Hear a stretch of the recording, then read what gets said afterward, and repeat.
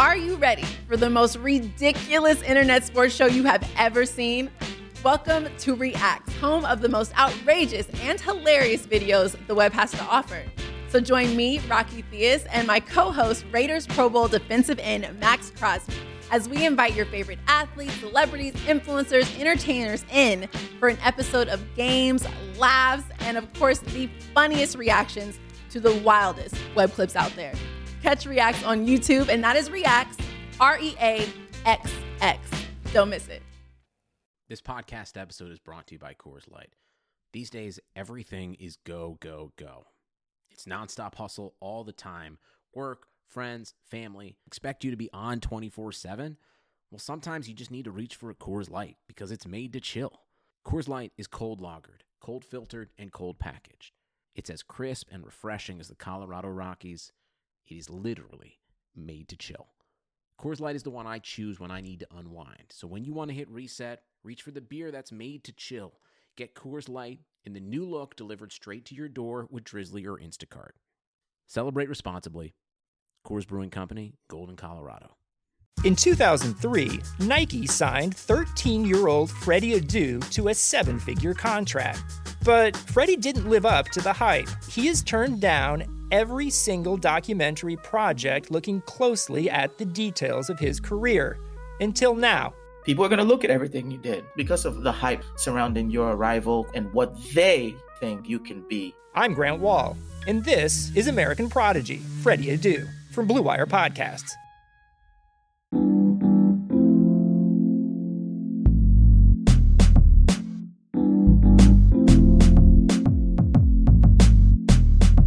Regressing to the mean since 2015, it's the Hockey PDO-cast with your host, Dmitry Filipovich.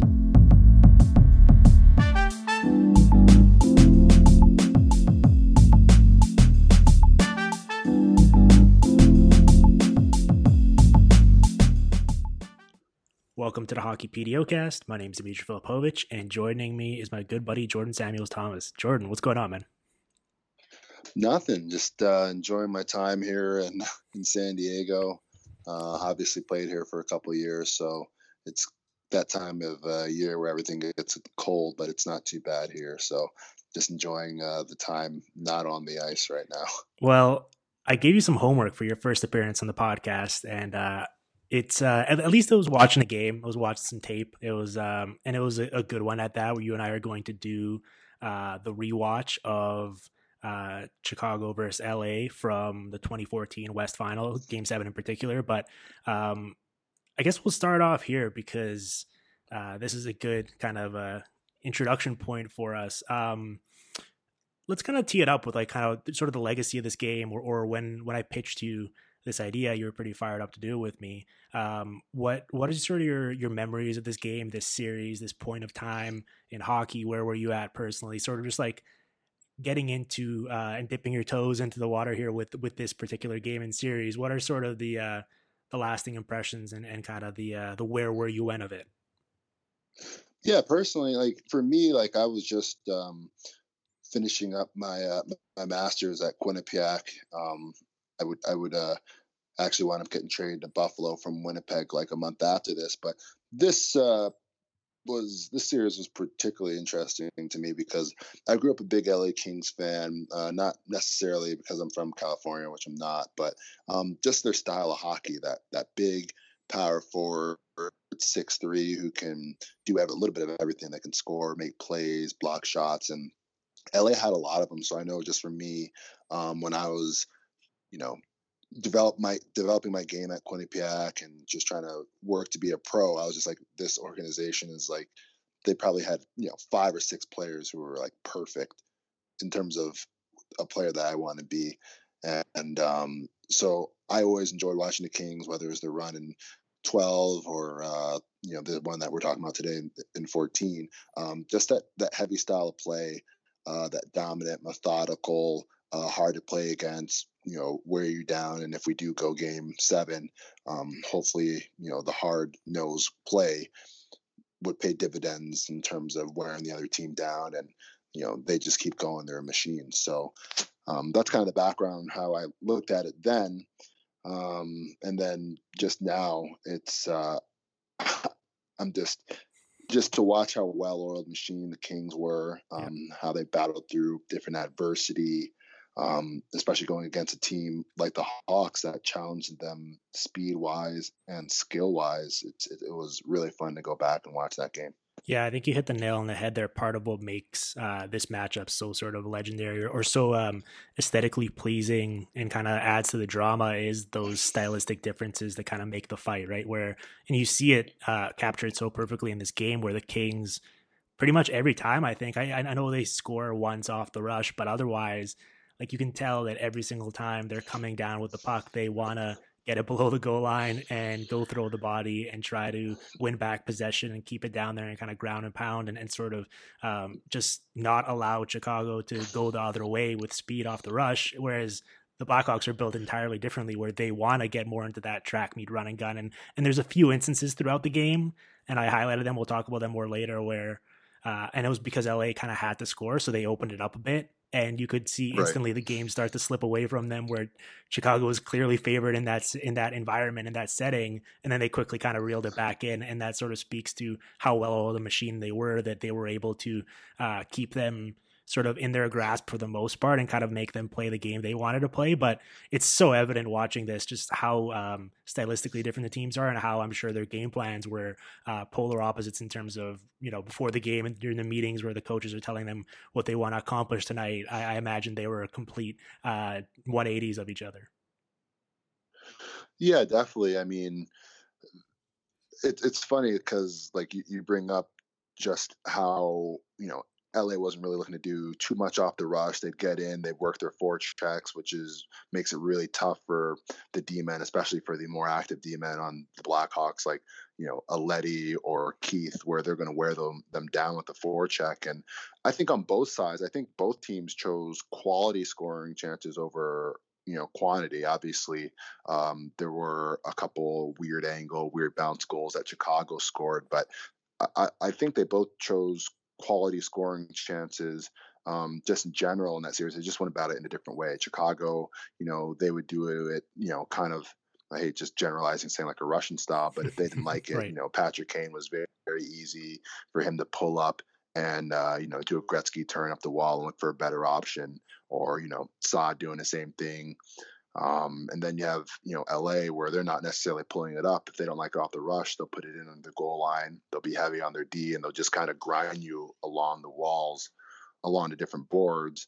And, and when they had the opportunity to strike or bring it to the net, they did so, and they were just hard to play against. And, I think when I think of what's, hard to play against in heavy hockey, I mean, this team, for that, really 5-6 year span. I mean, I think that's the example and kind of gold standard of, the quote unquote heavy hockey.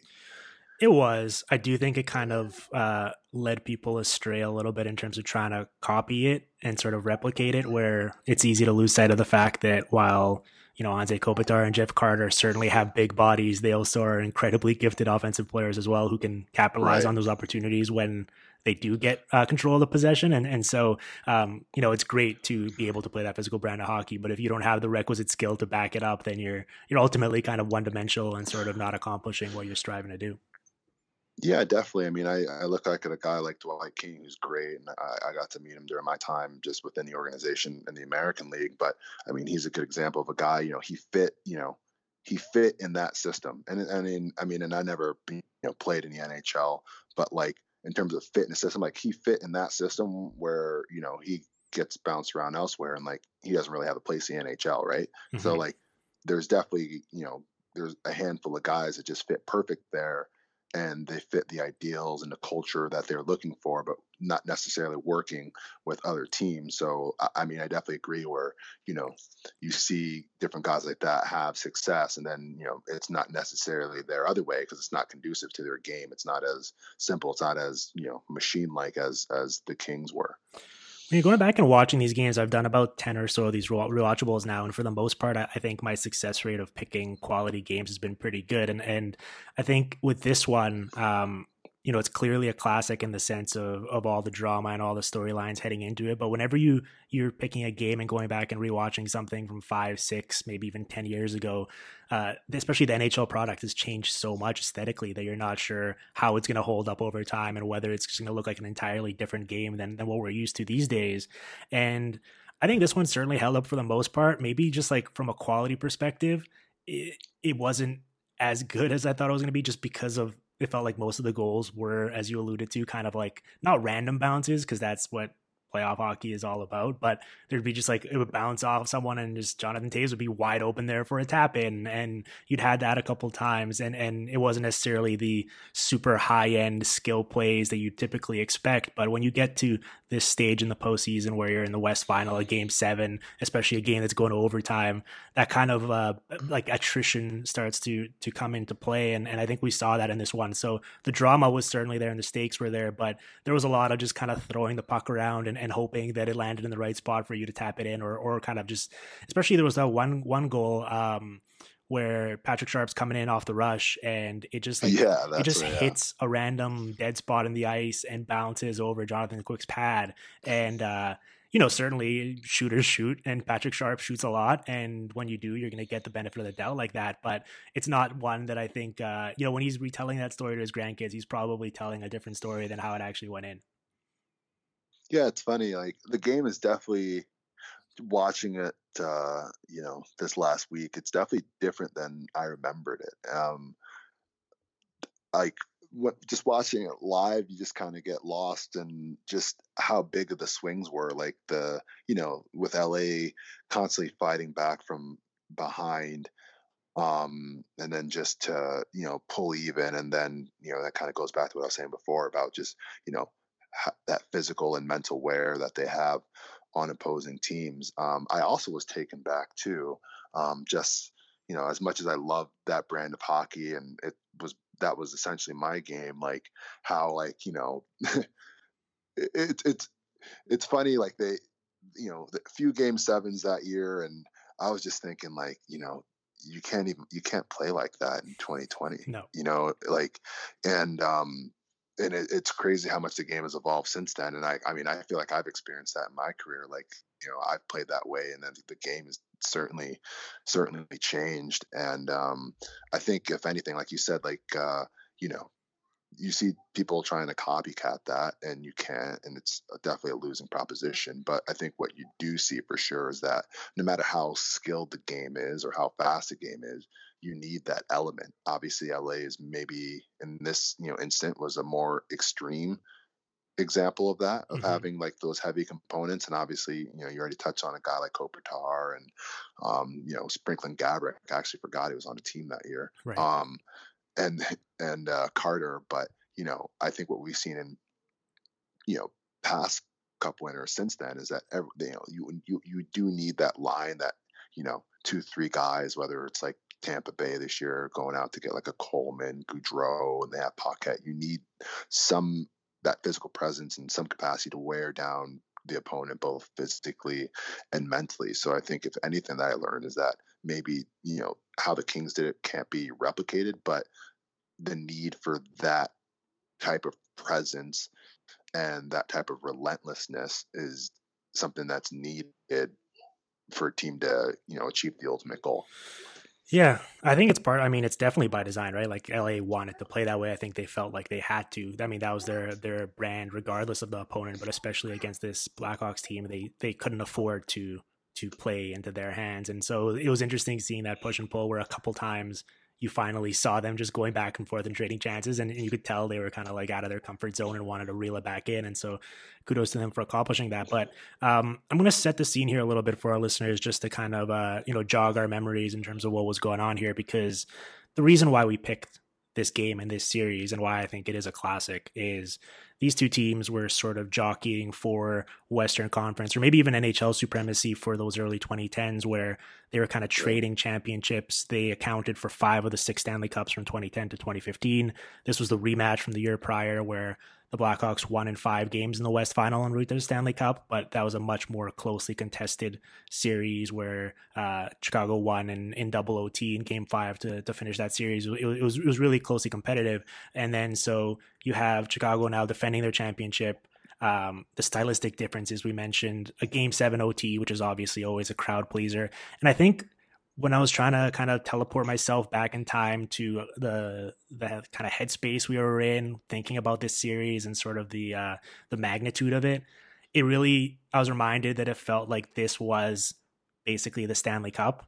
You didn't want to discredit what the Rangers were accomplishing out east, but they were this team where they were just riding Henrik Lundqvist. They didn't have a single player with 60 points that season. I believe Matt Zuccarello led them offensively with 59 points for the entire year, and it felt like they were going to be overmatched regardless of the opponents. So you had LA and Chicago just kind of going back and forth, trading haymakers, and it felt like you would never want to overlook an opponent. I'm sure if you talk to anyone in any of those two rooms, they would have said, we're purely viewing this as the West Final and we'll deal with the Rangers when we get there. But I'm sure like it was kind of lingering in their minds that, there's something bigger at play here. If we get by this opponent, it'll probably be the ultimate test for us. So the West Final in theory kind of was for all the marbles. And that's what made this series and this game feels like so much more dramatic than you would otherwise believe it to be.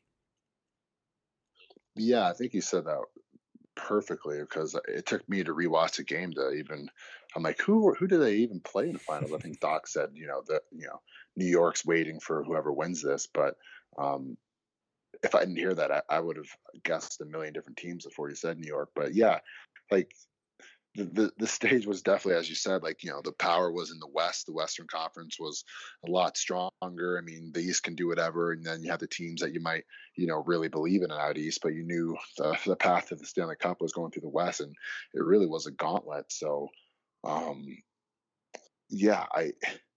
it really did feel like it was a Stanley Cup atmosphere, the momentum, the pressure, and I thought that I just felt like with watching the players and just the plays that being made that, they knew that it was for everything. And I mean, like I said, even watching it, I had to keep reminding myself that this wasn't a Stanley Cup final game. Like this is just to get there. And that just speaks to the dominance of the organizations. I mean, you can, those are probably the 2 best organizations of, well, I mean, maybe not the decade, but definitely the first part. And it shows, and it showed just like, it also showed just how in transition the game was, right? Because with the different lockouts, you see the style of play changing, but you had 2 very, conflicting styles, and both had shown success in the league, where I don't think that would necessarily be the case in 2020. Absolutely. All right, well, let's get into the categories. I feel like we've kind of lined it up here.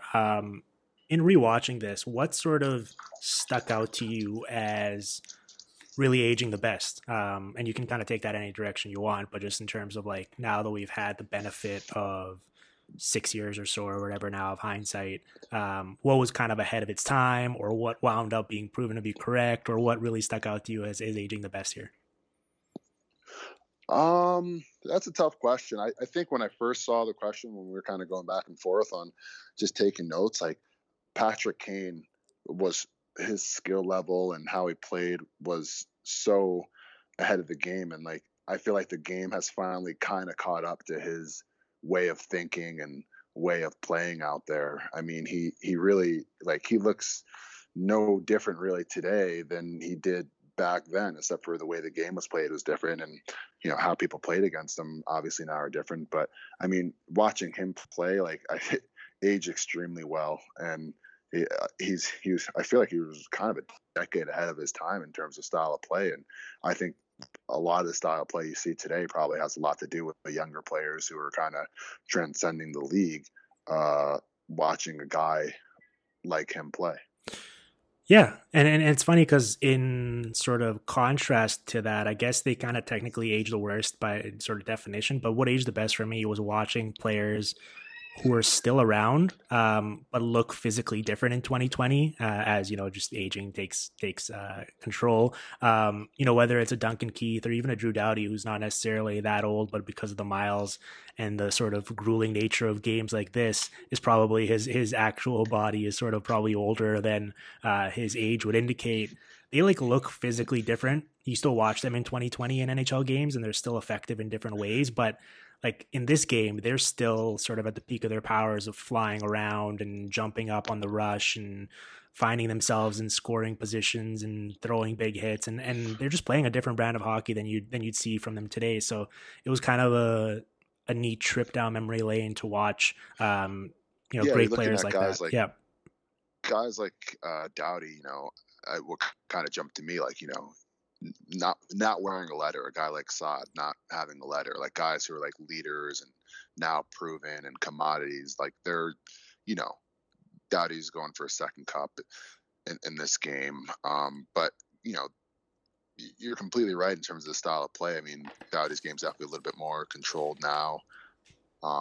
Sure, that probably has something to do with just, the type of competitive games that he's in now, but just learning the game and learning just to preserve himself longer. But I think the names that you brought up definitely make sense, and even a guy like Seabrook also stood out, because that's kind of when he's in his Team Canada days, and then you think now of just kind of him getting in and out the lineup a little bit. It's crazy what difference really only 6 years make. No, it is. And I think even in this game, you can kind of see that he was never certainly the most fleet of foot player, right? He would use kind of smarts and physicality and guile, and he had a big shot, and they were utilizing it from the point on the power play in this game. But you could tell, I think there was one goal against. It was certainly an unlucky bounce, but he was a step slow to react and get there. And I think at this point, he's 28 or 29 years old, right on that edge. And it was kind of a warning sign of kind of what was going to come down the road. And it's interesting, I guess part of it has to do with sort of, the loyalty and the good times. And you want to reward the player for all the success they've had with the organization. But watching this game, it was kind of tough to believe that a year later you'd sign that player to the type of contract that the Blackhawks eventually did.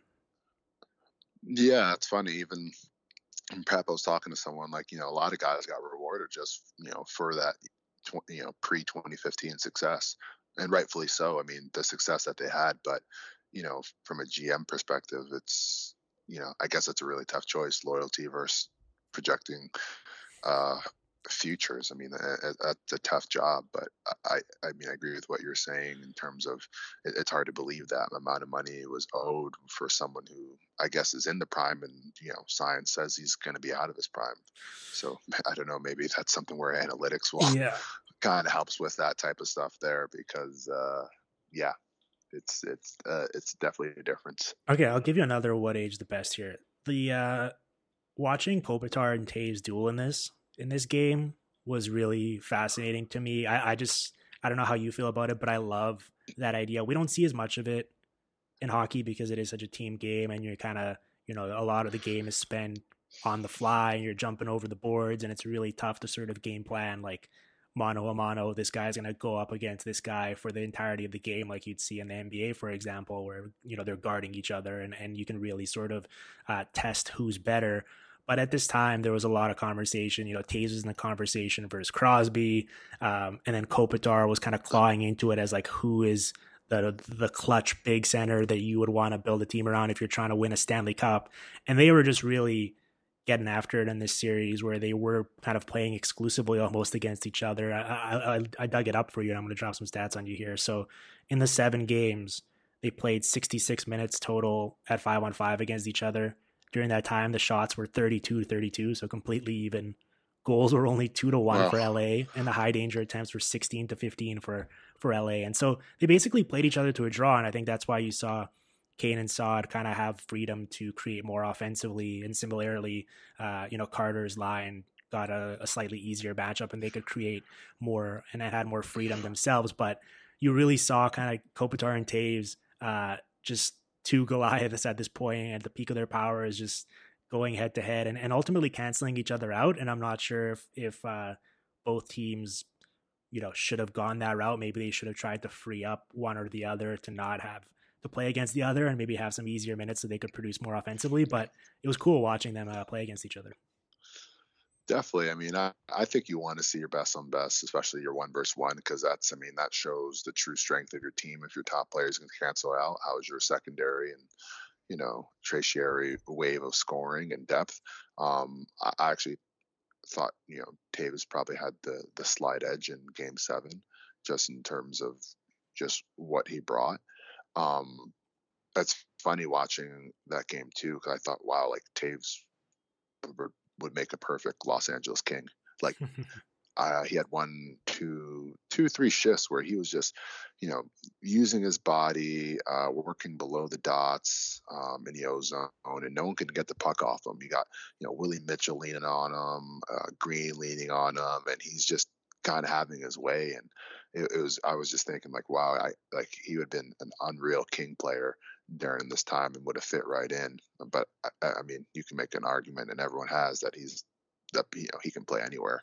But I think obviously with the Kings, he'd been great. But yeah, I that battle was phenomenal, and I think that's what you want to see. I think that's, you know, that's what your GM want to see, your fans want to see, best on best.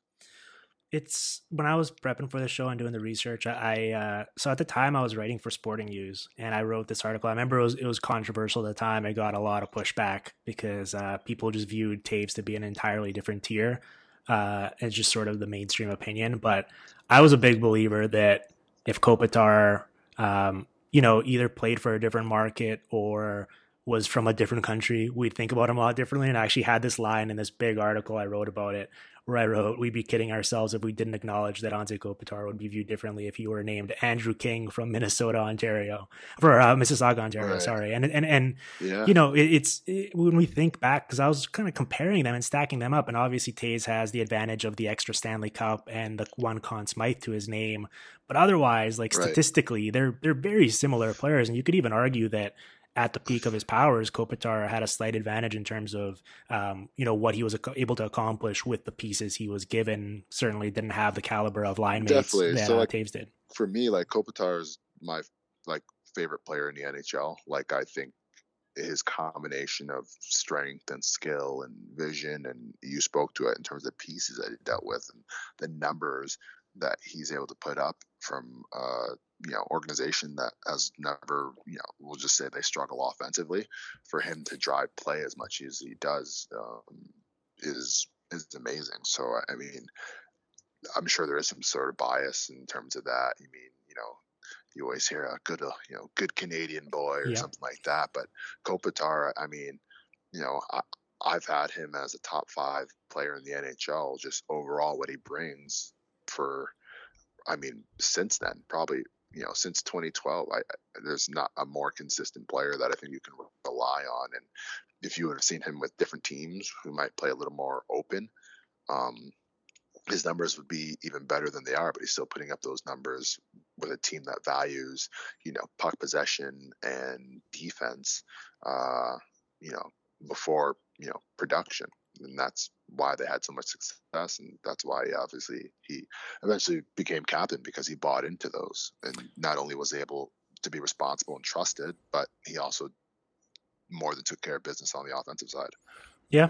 It's funny you bring up sort of what they prioritized or what they valued, because certainly I think this Kings team, you know, especially in 2012, where they took the league by storm after acquiring Jeff Carter, but they were kind of the OG, I guess, the Red Wings teams there in like 2007-8 were like the OG puck possession teams when you think of the all-time greats at 5-on-5. But this Kings team was right up there in any measure you'd want to look at 5-on-5 in terms of dictating play, controlling shot share, chances, expected goals, anything. Staggering. But funny enough, this Chicago team certainly was up there too. I think they were 2 of the top 3 or 4 5-on-5 teams that season. And I guess that aged the best in terms of both the two of them showing that you could accomplish it in wildly different ways, and also the value of just being dominant at 5-on-5 and having the puck on your stick at all times, and the success these two organizations had kind of prioritizing that in their game.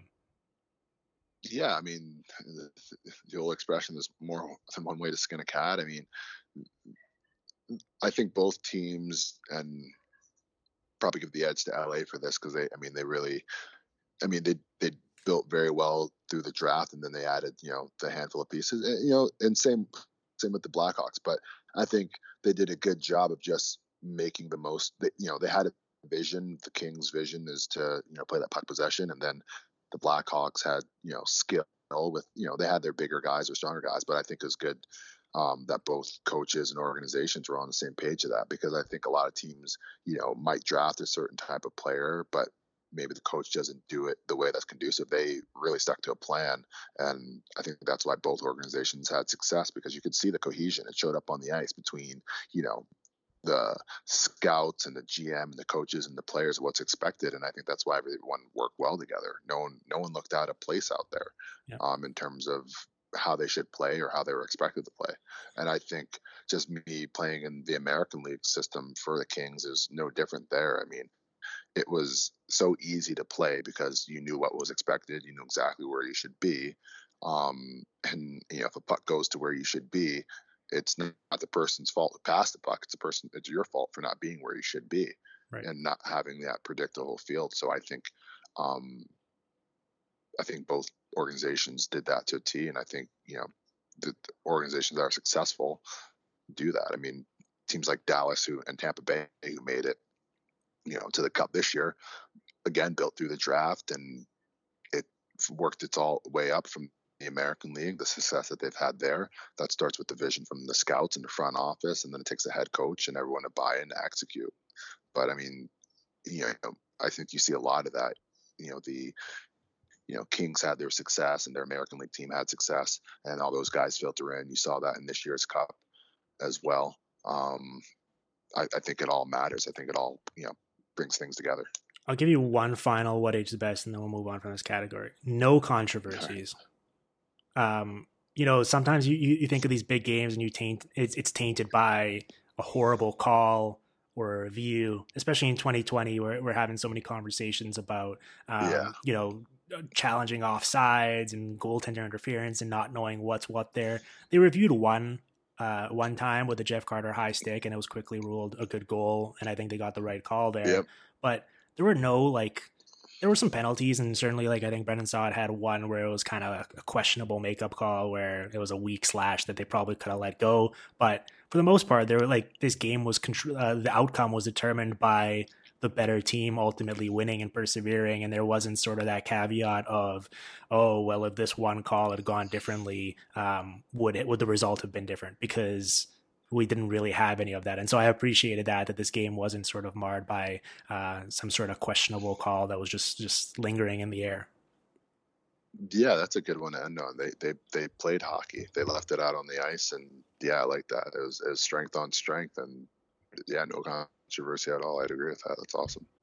2020 has really forced us all to reshape the way we work and try to become more efficient in the process, whether it is having Zoom meetings on a daily basis or working remotely from home, or if you're running the PDO cast, watching and rewatching old games as opposed to new ones because there's nothing currently to talk about.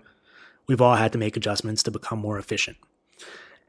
Fortunately, for businesses out there that are looking to make the most of their hires moving forward, Indeed is here to help.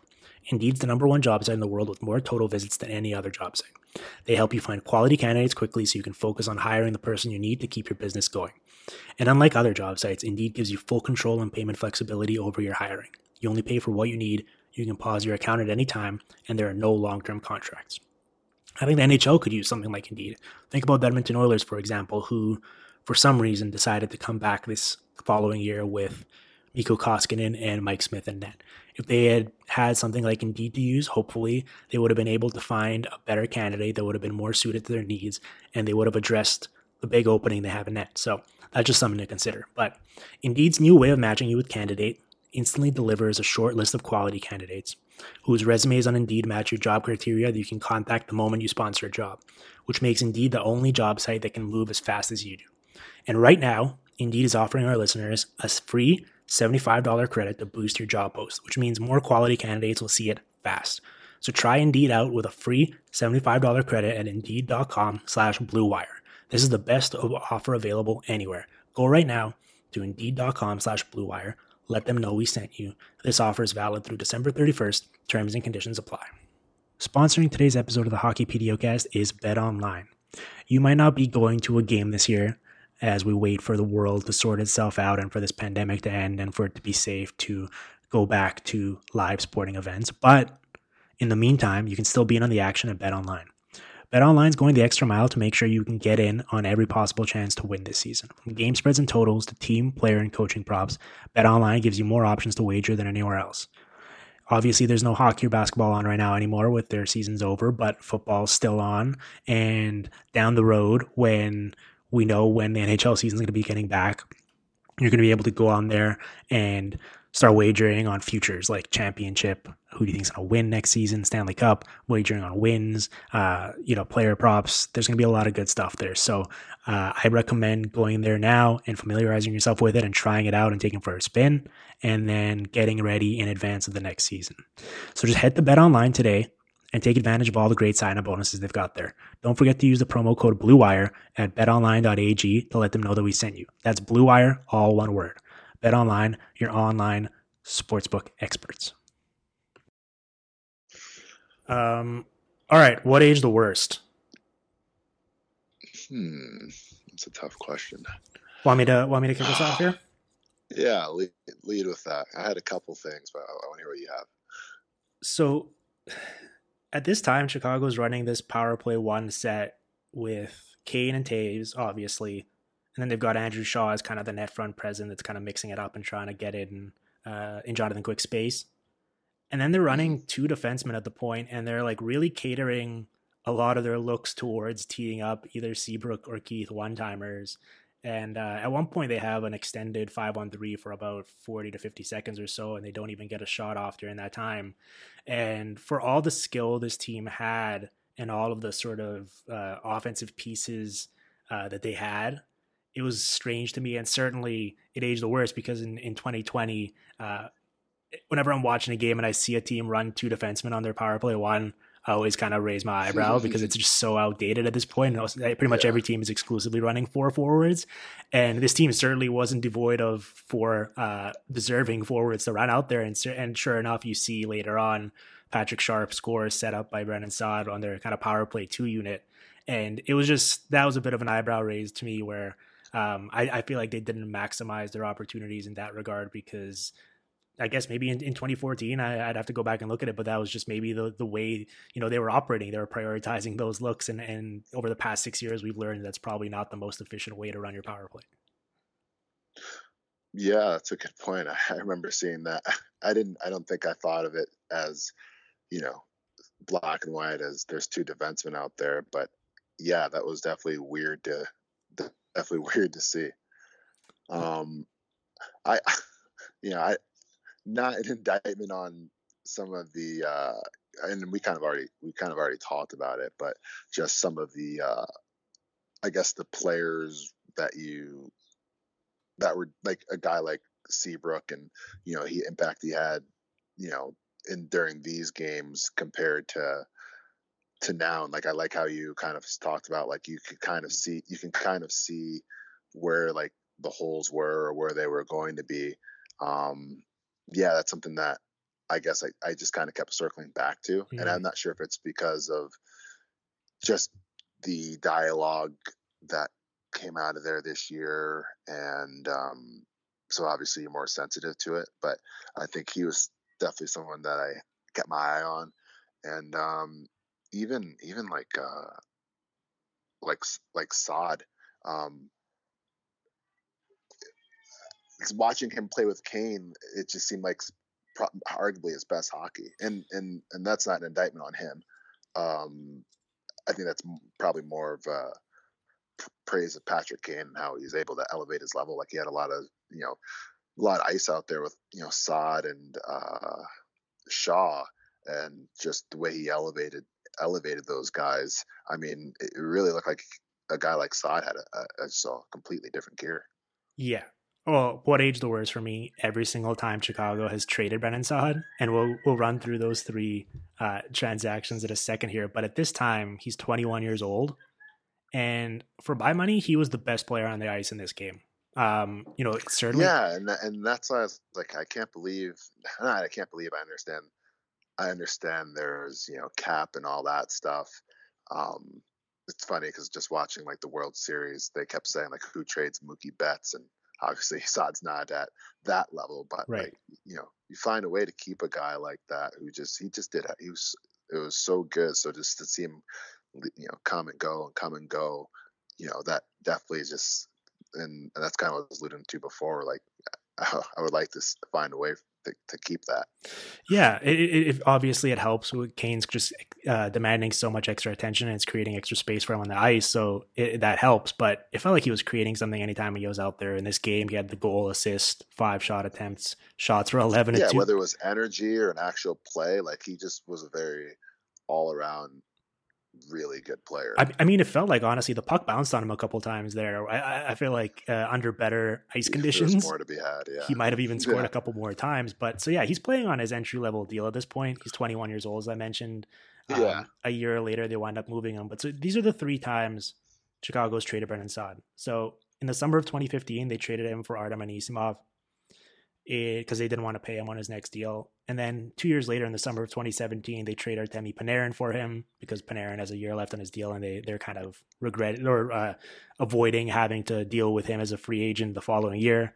And then this summer, they trade him for Nikita Zadorov, and I bet you he's going to look mighty good on Colorado playing in their top 6. And I guess, listen, like, if you watch this game, if you told me the Brendan Saad, just purely from watching this game, if you didn't know otherwise, told me he was going to be one of the 5 best players in the league and be a complete superstar, I'd believe you without knowing anything else based on how good he looked. So I guess it's a bit disappointing that his career hasn't necessarily turned out to be the sort of game-changing impact player that he was in this one. But still a heck of a career. Obviously scored 30 goals in Columbus, won a couple cups, and still has some good years ahead of him. But yeah, it was kind of jarring to see just how impactful he was in this one.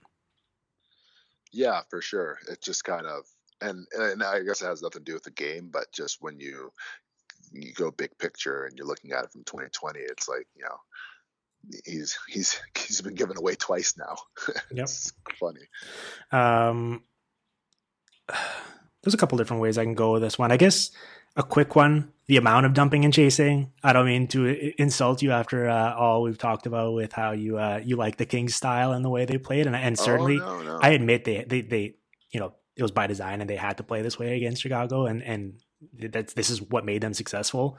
But just watching it, it was like every time they'd enter the zone, you'd be like, oh, okay, here comes a dump in. And to the point where you knew it was an older game to watch. But you know what? Knew this wasn't new. You know what though, Jordan? Like it was interesting to watch because there's one point, I think with like about a minute left in the game in regulation, Dustin Brown's coming in off the right wing, and you can almost see Chicago's defense like relax a little bit because they feel like they can sag back because he's just going to dump it in. And instead he just keeps the puck and goes in and almost wins the game there because they sort of gave him that extra room. And I honestly, just watching it, it certainly looks like they were just fully expecting him to dump in based on their MO, and he sort of, pulled a little switcheroo and took advantage of it. But that's the sort of extreme and the extent to how often they were dumping in that Chicago was just fully expecting him to do it again there. Sometimes it just didn't make sense. Yeah. Like, why would you dump it there? Like it's like, and going back to it, like, it makes sense for what they did and everyone bought in. Like, maybe, your chances of scoring off the rush, if you're, that type of player, if you're Dwight King or something like that, probably very low. I mean, can you make that slot line pass? Are you going to pick a corner? The chances are against you, but, so you give up that opportunity, you put it in a corner. Duncan Keith's on the ice, so now you're getting a body check on him. You're wearing him down. The game goes to OT. All those little things, those little incremental things make a difference. And, that's something, and I love analytics and data, but that's something that you can't really take into account for, that feeling of just knowing that, you're going to get hit, or, you cheating the sag and having a loose gap because you just want to get to the puck as quick as can, so you can get the puck off your stick as quickly as you can. It all adds up, and you can see it on the ice. I mean, obviously none of us were in the game, but I'm sure those guys, those third line guys, or pretty much everyone was willing to play the body, but they probably could see it in their eyes that it was frustrating, that it's a lot. So, I mean, it was definitely, I don't know how to describe, unsettling to see so many dumps, because you would just, it's just uncomfortable, I would say, to see it in 2020. But then when you just put yourself in the context of what the Kings were doing, and then just the war attrition that's going on there, then it makes more sense. Yeah, I think there was one time where Dwight King like literally entered the offensive zone unimpeded, and it was just inside the blue line, and just dumped it in anyways. I was just like, what? This would be he like soft chipped it to himself. Obviously he was going to get it. Yes, but yeah. It looked like he's just hoping to get contact. I know. He's like, okay, I'm just going to go throw my body in that corner there and kind of kill 40 seconds off the clock here and see if we can grind it down a little bit. And that guy, and he 8 minutes. I mean, he was playing top 9. He's not top 9 skill wise, but he knows how to hold on to a puck and eat possession time. I mean, I think he's probably a top 6 player in that respect on the Kings for his career there.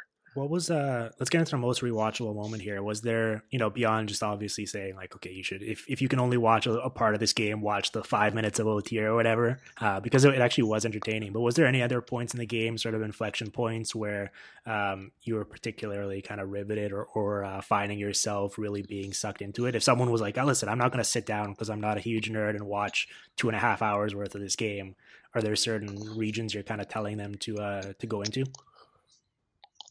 I actually kind of like the first 10 minutes, and the reason why is because it would probably set you up to continue watching. It's right. I thought the Kings were playing. I thought the Blackhawks were a little loose, and the Kings were outplaying them the first 10 minutes. But they were down 2 goals, and the way that the goals went in were a bit deflating. Right. I think one of them was like that, weird bounce off like Patrick Kane's pants to someone backdoor. You had mentioned the Sharp goal, yep. But I like when I rewatched this, I kind of forgot that the Kings came back and won this in OT, because it's just like, you're doing what you're supposed to do. You're on the road. Chicago fans are losing their minds. You're down 2-0. You have to look at the details where you're thinking, is Quick Shaky is even there? Obviously, there are some bad bounces, but you don't know what that does to a team. So it's like, I looked at it as like that first 10 minutes is like, Kings are going to come back and win this in overtime, where it could have been done playing against, the Chicago Blackhawks, who have already won 2 cups, the Game 7 at home, and they're already up 2-0. I found that intriguing. It's probably because I knew the outcome, right? But rewatching it, I was just like, how will the Kings get out of this? Because they're not goal scorers, so 2-0's not the deficit that you really want. Yeah, that's kind of I really enjoyed that. Yeah, it was interesting seeing how they got there. I think there were 3 goals in basically a 60-second span of game time there late in the first.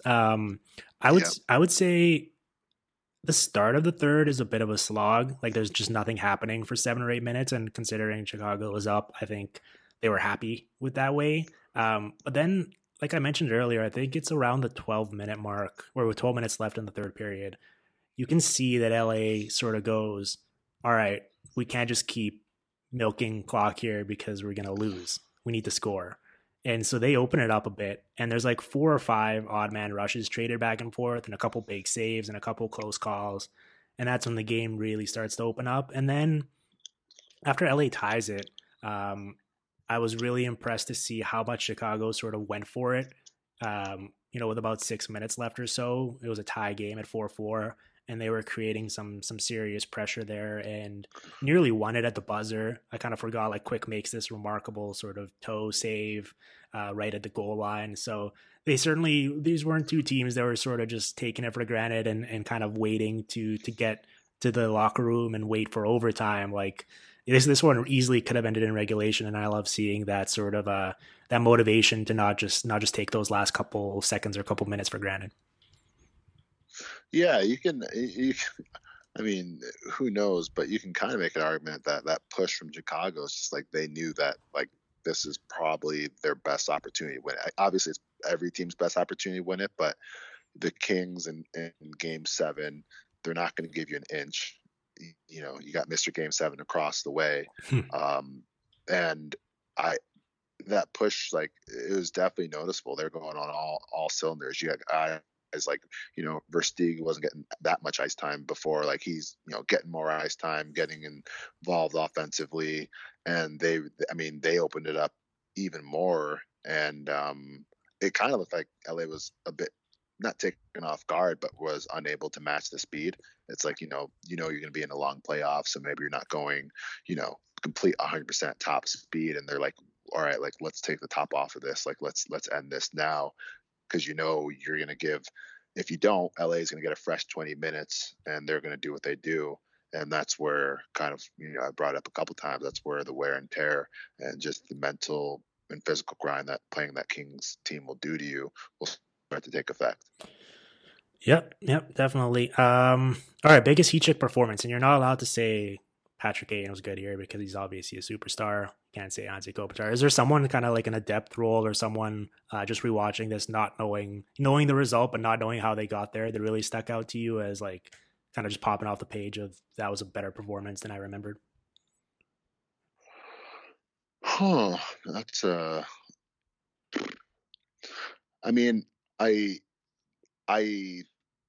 so Jared Stoll, obviously he missed some time, right? He started the game, he was out for a bit, and I kind of forgot the minutes that he was playing for this team. Right. Yeah. And I think so it kind of reminded me just how like versatile of a player he was. And obviously, like, he's the big body in front of the goal for the game winner. But I mean, yeah, I just forgot, because there's a lot of players that are very similar. I just kind of forgot all about Jared Stoll and his impact on the team, and then just the grittiness to come back. So I thought, and it's game 7, and it obviously meant something to him. But battling what he was battling to come back and have the impact that he did, I thought that was great. And then, like I said, I did forget Gabrick was on the team too. But that was just more of a goal thing than an overall play. You're such a hockey guy, highlighting Jared Stoll's grittiness as what stuck out to you. That's funny. I mean, obviously the obvious answer is Brendan Saad, right? Like he just how good he was. But yeah, I mean, he was playing on basically, for all intents and purposes, the top line. Patrick Sharp was interesting to me here, because the way I remembered it was he was playing with Taves and Hossa, and he had a great year. And you look at the numbers, he scored like nearly 40 goals. But at this point in the season, I don't know if it was because he was struggling offensively, or because, they had that Taves Kopitar matchup. So I think Quenneville might have wanted to load up a bit more physicality so they could deal with Kopitar and Brown.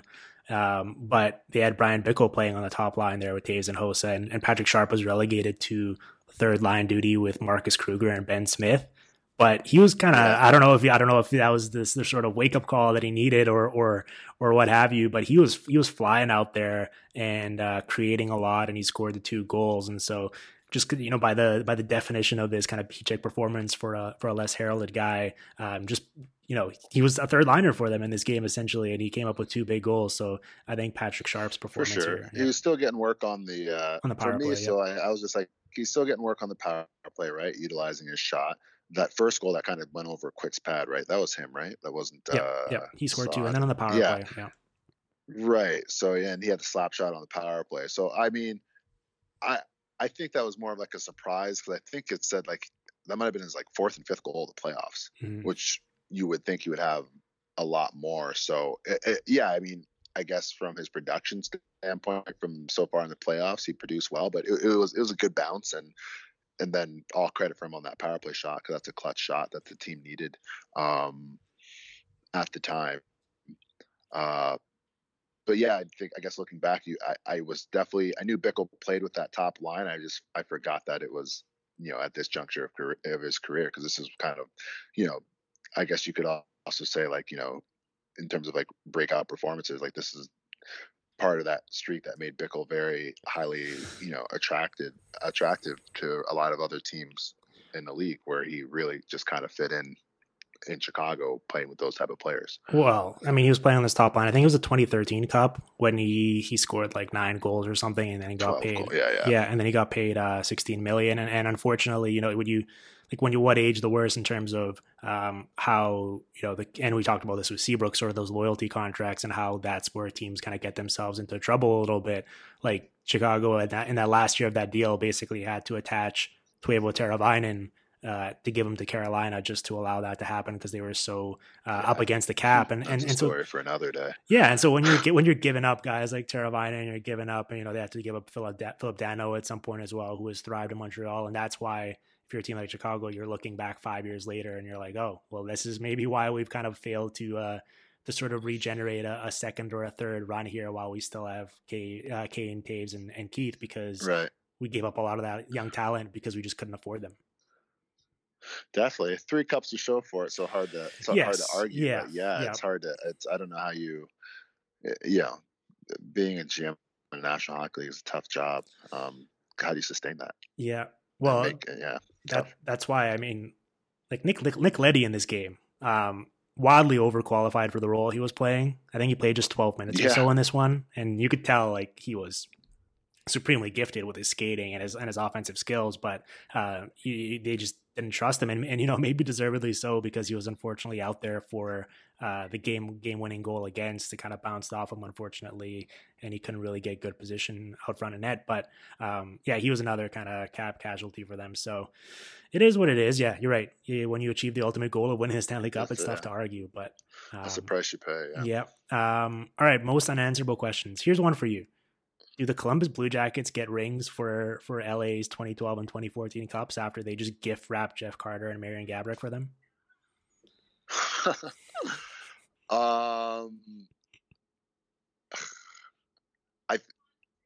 Yes and no. I mean, I'm sure. I mean, that's a really good question, and that fits the unanswerable part.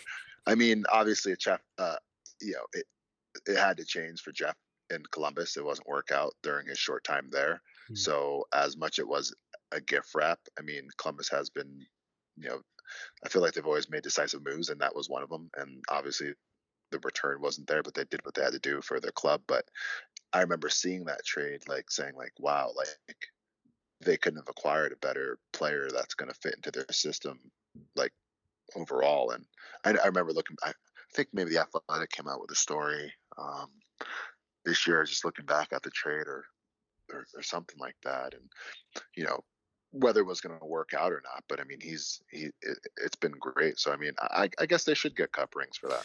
Yeah, I mean, being decisive is one thing. They gave up Voracek and Couturier for 39 games of them, and then quickly pulled the chute and got Jack Johnson in return for him. Yeah, and it's nuts. And you mentioned the Gaborik one. You forgot that he was on this team. Like he was very clutch for them. I think he led them in goal scoring during his run. I believe he had like 14 goals or something. He wasn't that obvious in this game, but I remember at the time he really provided them with like this kind of dynamic goal scoring element. Speed, they needed, right? Yeah. Just a little burst. Exactly. He's the only guy who's going to be pulling past people. I mean, that's how he scored his goals. Just the one thing he can do is skate. So I remember I didn't remember it being during this run because I don't know. I feel like that's not often associated with Gaborik and kind of his style of play and just his pedigree. But obviously, like he was more than there for this, and he made a contribution. Okay, here's one final unanswerable question, or maybe it is answerable because I'm going to pose it to you, and hopefully you can answer it. But this idea of kind of like referee even up calls, and I alluded to it earlier with the sod slash he got in the second period. It was after Chicago got a 5-on-3 and they didn't capitalize, and then you kind of knew just with the flow of the game that the next sort of remotely questionable thing they did, the referees were going to try to get LA back in their good books or kind of even it out. And like as a player, how do you sort of like deal with that kind of like, does it like affect your mindset at all? Are you kind of aware of it? Because it certainly feels like, just like as an observer watching these games, that you can tell like when that tide is shifting and when a team's been getting a lot of calls and they haven't been capitalizing on them, like the other team is due for some power plays.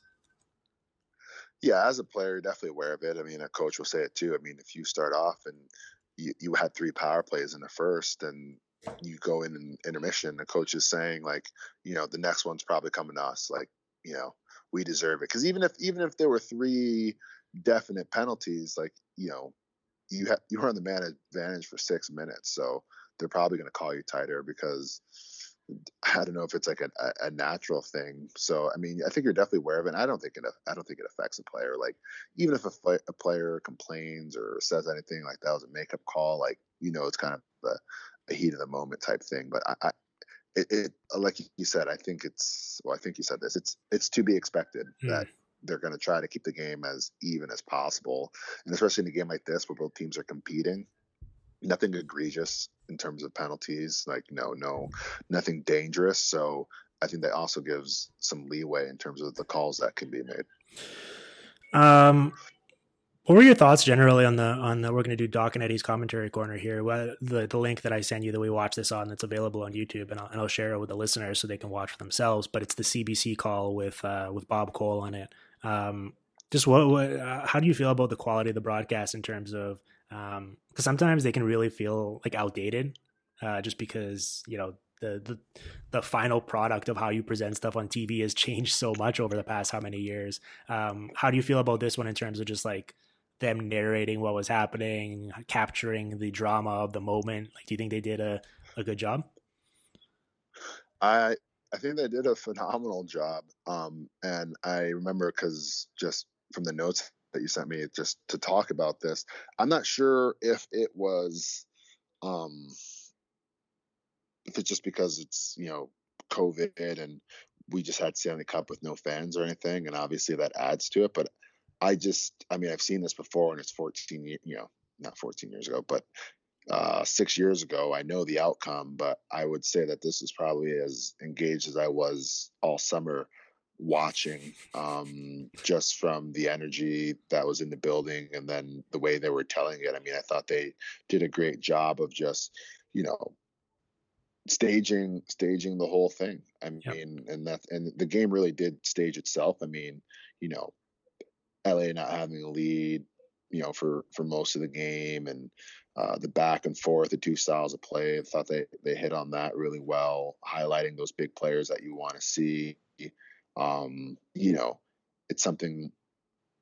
Now that I'm talking about it out loud, it's definitely something that I think, just dealing with this last playoffs this last year, just not having the fans in the building. Because I remember watching it and this one and having a little bit of goosebumps in the moment, knowing what's going to happen and knowing this, like I said, 6 years ago, but you could definitely feel the energy. And I thought they did a really good job of just presenting that. Yeah. The crowd's good. You got Charles Barkley in attendance wearing a jersey. Yeah. He got a lot of screen time. A lot of screen time. Yeah. Yeah. That was weird. But you know what? Like, the only thing that I thought from a broadcast standpoint, they did a good job of, like, you're right, just letting the game come to them. It was certainly set up perfectly where, like, the drama was already built in and the story was there. They didn't have to do too much, They did good analysis between plays. I like that. I certainly thought they brought something there. But the one thing that stuck out to me was it was weird. This is where it felt a bit dated. There was, like, no shot counter. There were no, like, graphics of, like, showing, chances or shot locations or anything. That's stuff that I've certainly gotten used to and maybe started to take for granted a little bit in 2020. That kind of adds to, the statistical sort of storytelling of it and kind of getting a feel for, like, who's dominating or who's playing well. There's, like, very bare bones. And I guess that was sort of the norm for 2014, where they were just basically showing the action and there was nothing else popping up on the screen. It was just purely what was happening in the game. Yeah, I mean, that's a good point. But I don't think there's anything wrong with it because, like, just going back to this year with it, with no fans in the stands, like, those graphics and stuff mattered so much, right? Because you need something to fill the time. Like, I just thought the production in general, where you have, the fans losing their minds and panning, whether it's Charles Barkley or another star just going there. Like, I thought that really just, from a viewing perspective, if you're not there, like, I'd rather kind of get the view of everything and get that atmosphere from how they did it versus just looking at, the different stats that they can put, that they often put on now, that, just because like, like you said, like a shot counter, like that's, I think you and I both know that doesn't really talk about the game.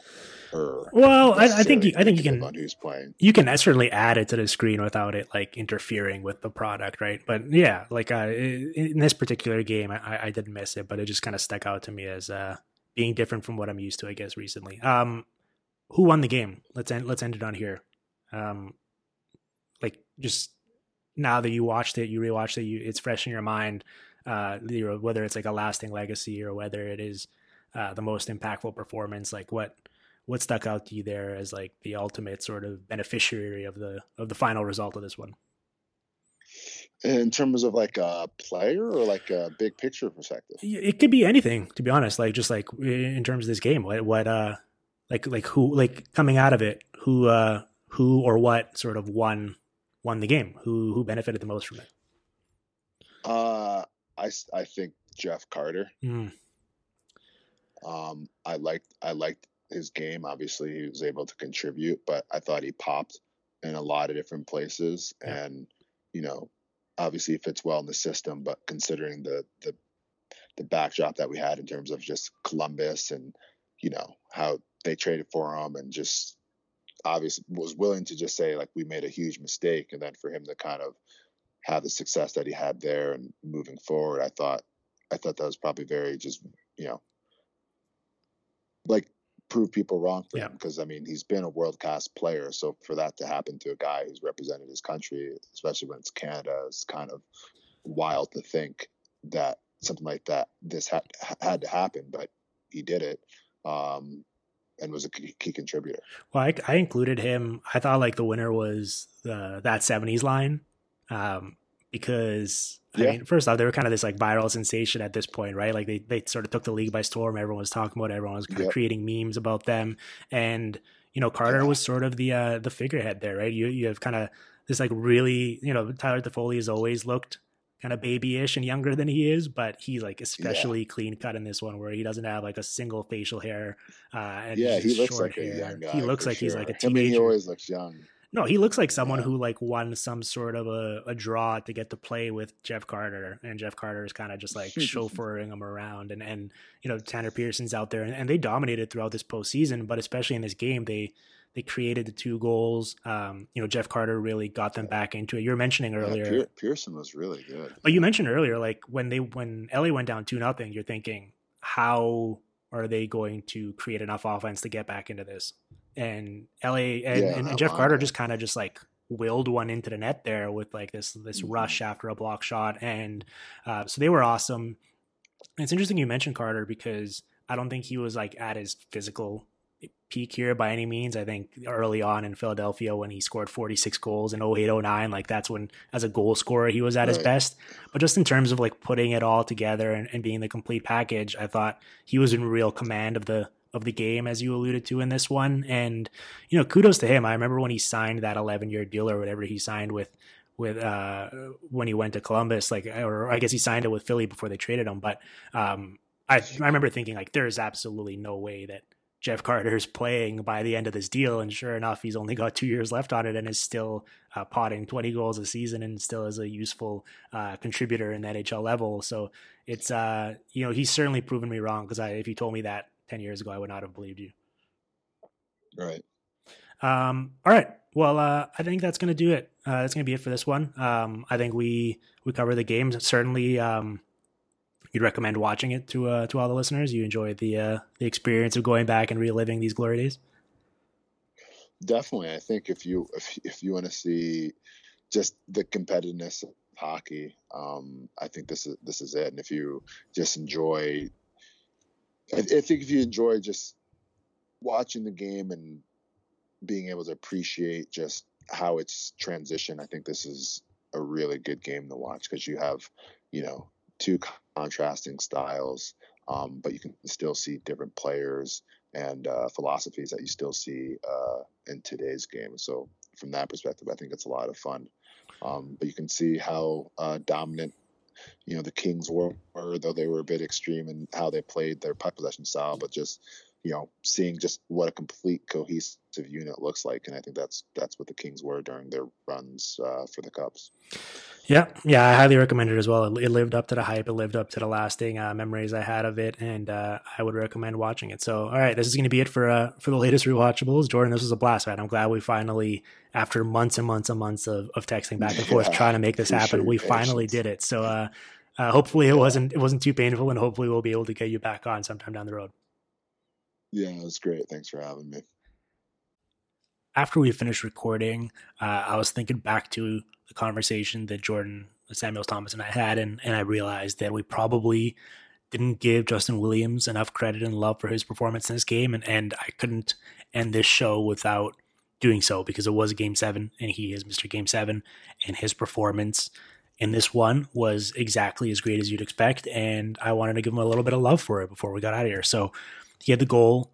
He helped set up the game winner by Alec Martinez with a very Justin Williams-esque. It wasn't flashy move, but he retrieved the puck after a dump in, won a puck battle against the boards, got it out to the point, and the rest was history. So it was a very classic Justin Williams performance. Started off slow. He started off this game down the depth chart, worked his way up, wound up playing some really important minutes down the stretch, and put his imprint on the game, and lived up to the nickname Mr. Game 7. He ended his career with an 8-1 record in Game 7s, an NHL record, 7 goals in those games, 15 points. He got the Conn Smythe at the end of this postseason, 3 Stanley Cup rings, a true legend, one of the early analytics goats. And I just wanted to give him a little bit of love.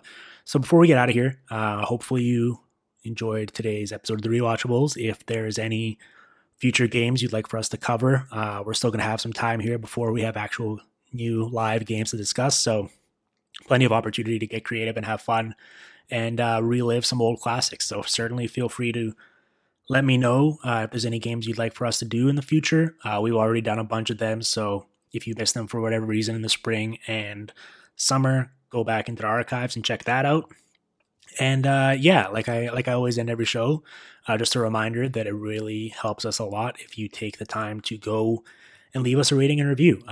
Honestly, just the 5-star click helps, and that's really the most simple thing you could possibly do. But if you got some time and you got some energy and some willingness, certainly leave us an actual written review. You can discuss, whatever comes to mind, what you like about the show, why you'd recommend people listen to it. Really enjoy reading all of those and seeing what you have to say. So thank you for that. For those of you that have already done so, hopefully those of you that haven't and have been holding out will do so moving forward. And we will be back with a really fun show. I'm not even going to tease it. I'm just gonna let you know that it's a really good one. We've already got it recorded. We're going to be running it early next week. So really looking forward to that.